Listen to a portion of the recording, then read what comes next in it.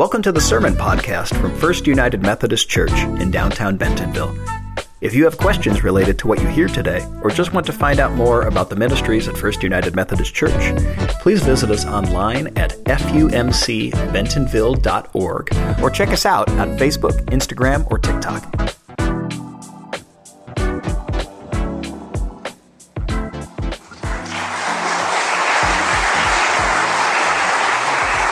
Absolutely gorgeous. Thank you all so much. Thank you so much. Our choir is growing, by the way.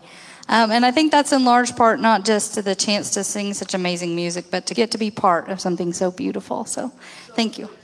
Yes, there is still space, as they would say. So feel free to join. Rehearsals are on Wednesday nights. So I accidentally caused a stir a few weeks ago when I had the banners, all our welcome banners replaced with our Be Just, Be Kind, Be Humble banners. I had no idea I was going to upset so many people. Taking down the all our welcome banners, they really got upset. But I had to tell them there's a reason for that. First of all, you have to switch those things out because if you don't, they just become part of the scenery and people quit noticing them. So for people to see them, periodically you need to switch them out. But also, there is something to be said for the fact that we can say that all are welcome all day long.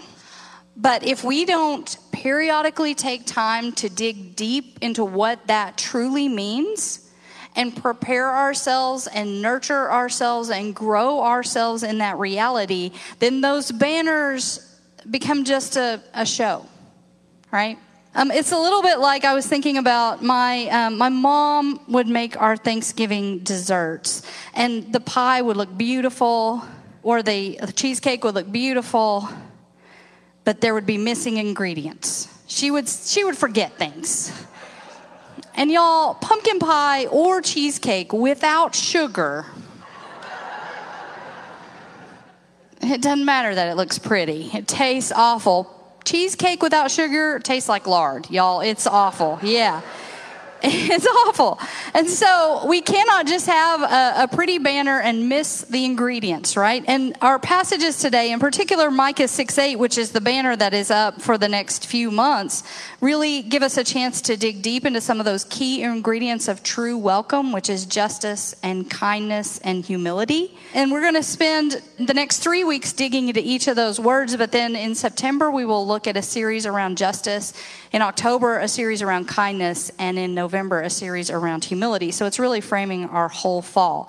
So with that in mind, as we seek to be a people that is truly, truly welcoming, I want you to hear these words. We'll start with Micah 6:8.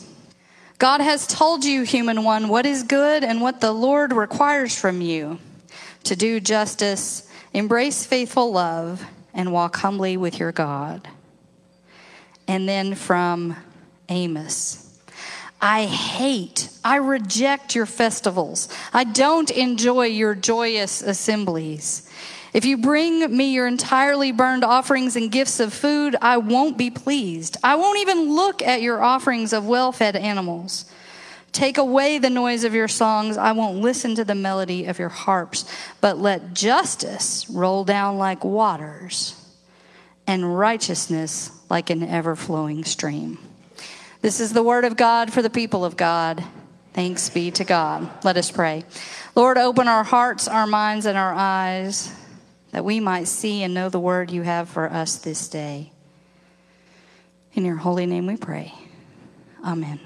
So to set us up for a reflection on justice, I think it's important for us to look at Micah and Amos and their contexts in which they were prophesying and how those relate to justice. So first, let's consider Micah.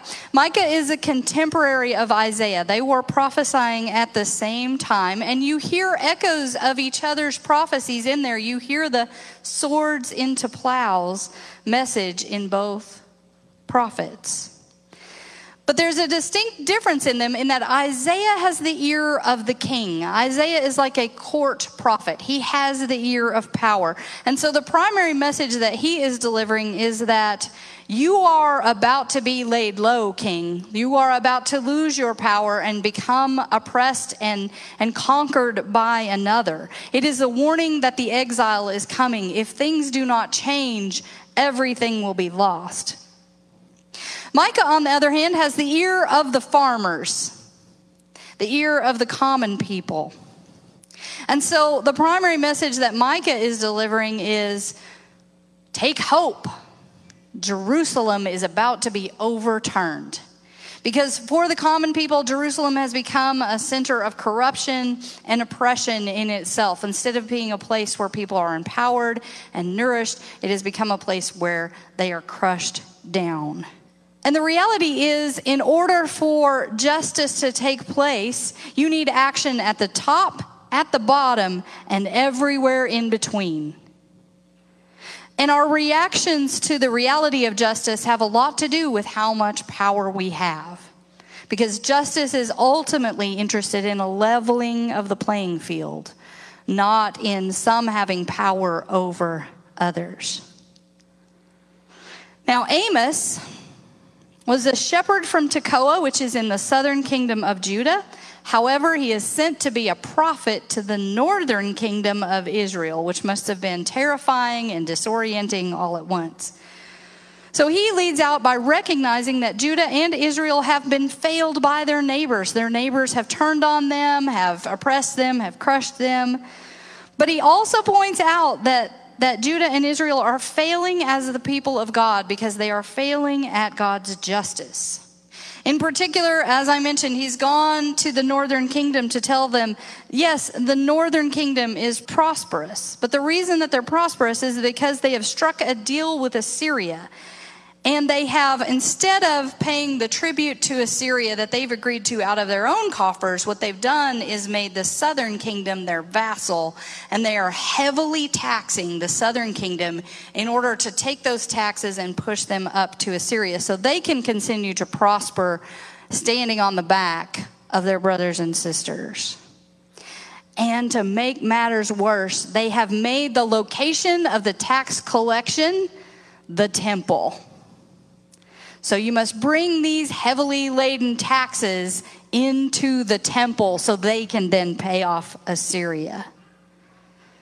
And that drives us to another shared message that Amos and Micah have about justice, which is that when it comes to choosing between your religious rituals and your acts of justice, God will favor you doing acts of justice over maintaining religious ritual. And in fact, at times God will reject and hate your religious ritual because you have ignored justice. Now, it seems strange, counterintuitive, that God would reject religious ritual. So let's dig a little deeper into why. Well, God sees that often people use religion to dress up or cover up injustice.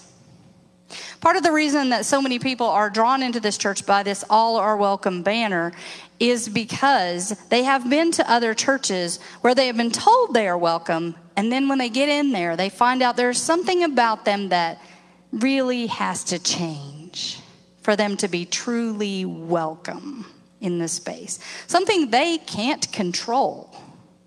Skin color or identity or something like that. And that is an instance of dressing up or covering up injustice with religion. And they are heavily guilty of it in making the temple a place for tax collection. That is definitely dressing up religious ritual to cover up injustice.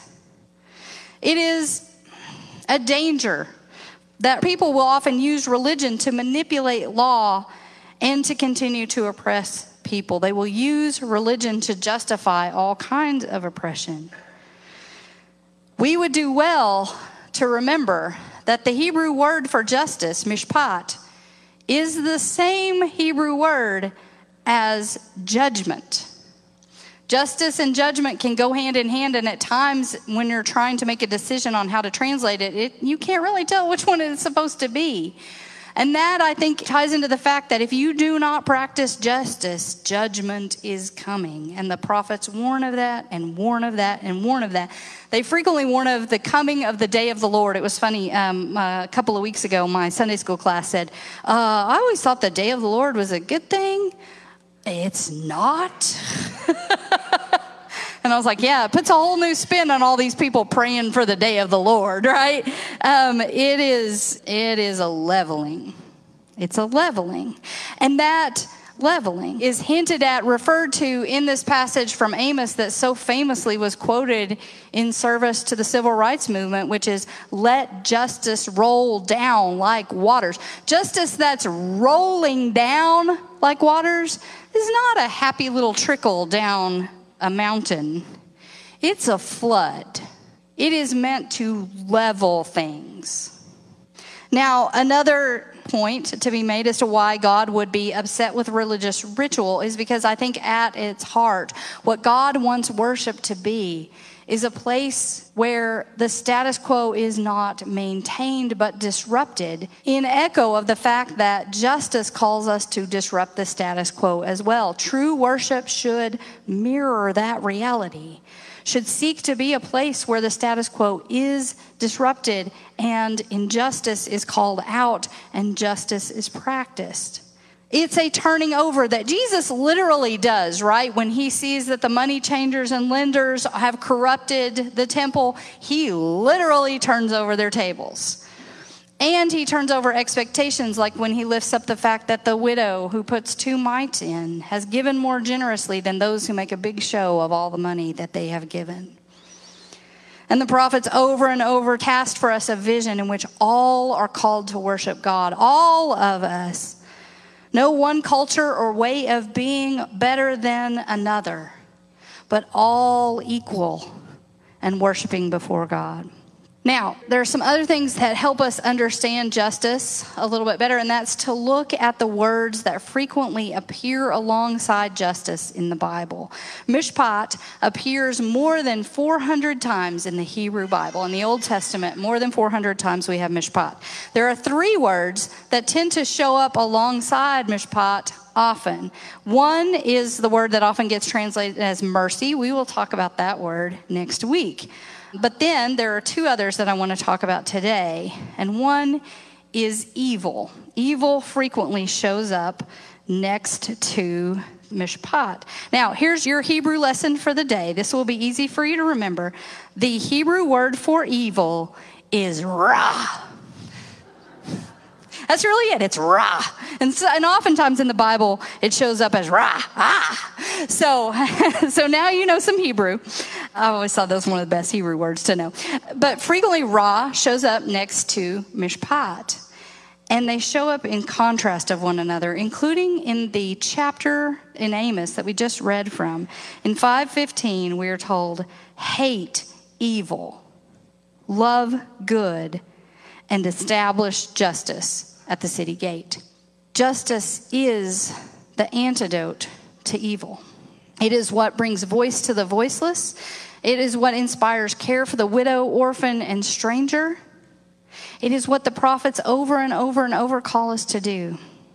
But the thing is, to do that, to really truly work for justice, means that we have to know these folks.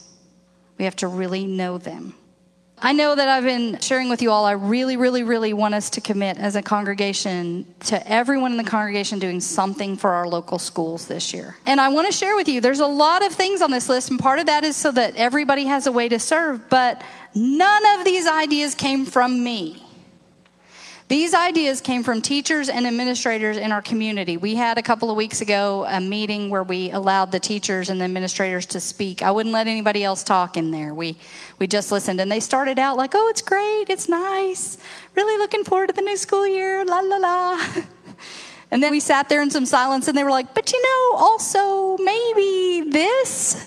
And then the floodgates literally opened, and 3 hours later, we were still talking to folks. So obviously there's some needs, and there's some things in here that will help practice justice. In fact, all of these on some level help practice justice. But one of the things that I want to point out is some of you know that the LEARNS Act now requires 75 hours of community service in order to graduate from high school. which for people who have, some leisure time, for people who are involved in church, for kids that have their own vehicle, that they don't have to work after school, they can make time for 75 service hours. The kids over at Gateway, whose parents are working sometimes 2 or 3 jobs, who they themselves may have to work jobs, or they are homeless and they don't have regular transportation, and their greatest concern is making sure they have a meal to come to next, working in 75 volunteer hours is a struggle. And so we're going to help level that playing field because we're going to take them service projects at school. We will be the overseeing agency, and they will do it within their school hour, so they will not have to find a way to make that happen. That is an act of justice, and that is what this whole sheet is about. It's about leveling that field. Because the other word that shows up over and over alongside mishpat is righteousness, as we saw in the passage today. Let justice roll down like waters, righteousness like an ever-flowing stream. Let's talk for just a minute about righteousness, because sometimes that gets characterized as kind of a negative, judgy sort of word, all right? But righteousness is always understood in the Bible as someone who is in right relationship with God and right relationship with others. It is not about right dogma. If you want an example, how many times when Jesus came across someone who was hurting, who needed healing, who needed some kind of something in their life, how many times did he say, all right, before I help you, I have some theological questions for you? No, he did not. In fact, we know he helped people who did not follow the Jewish God, because he understands that righteousness is walking alongside people. Some of you may have seen that we put a Lillian Hellman quote out on social media, and it says this: since when do you have to agree with people to defend them from injustice?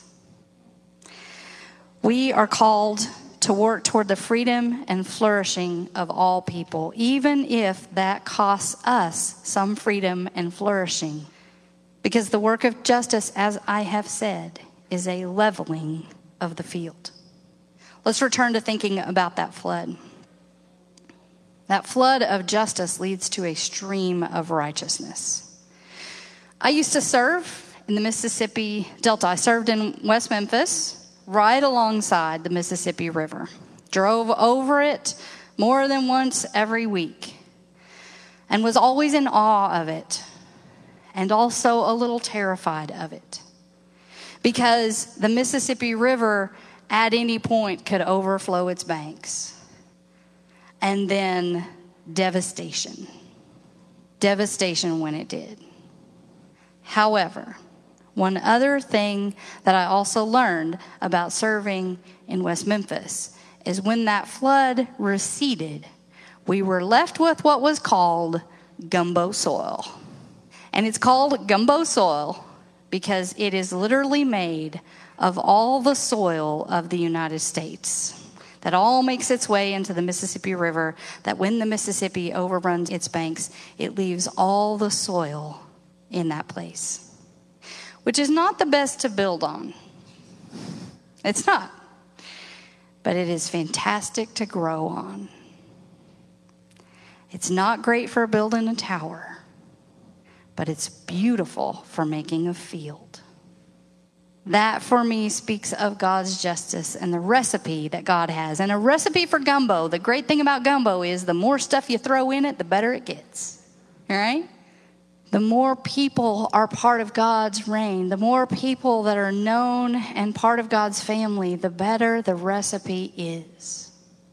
And the more we are on a field rather than a tower, the more justice has reigned. So let us, my friends, seek to be gumbo people. Let us, on the other side of that flood of justice, stand and be nourished by that stream of righteousness. And let us be a place where all can grow, all can flourish, and all are nourished in God's love. Amen. Thanks for listening to the Sermon Podcast from First United Methodist Church in downtown Bentonville. If you would like to let us know you were here, follow the link below to connect. To participate in worship through giving, you can give online at fumcbentonville.org or on Venmo at FUMC Bentonville. FUMC Bentonville welcomes all. Because we believe the communion table is God's table, we invite everyone into our church family. We welcome and celebrate every race, gender identity, sexual orientation, marital status, age, physical and mental ability, national origin, economic station, and political ideology. We come together in action and outreach, aspiring to follow Jesus' example of radical hospitality, love, and grace as a transformative movement in our community. Please join us for worship on Sunday mornings at 9 and 11 a.m., both in person and on Facebook Live. All are welcome, and we'd love to have you with us. Grace and peace.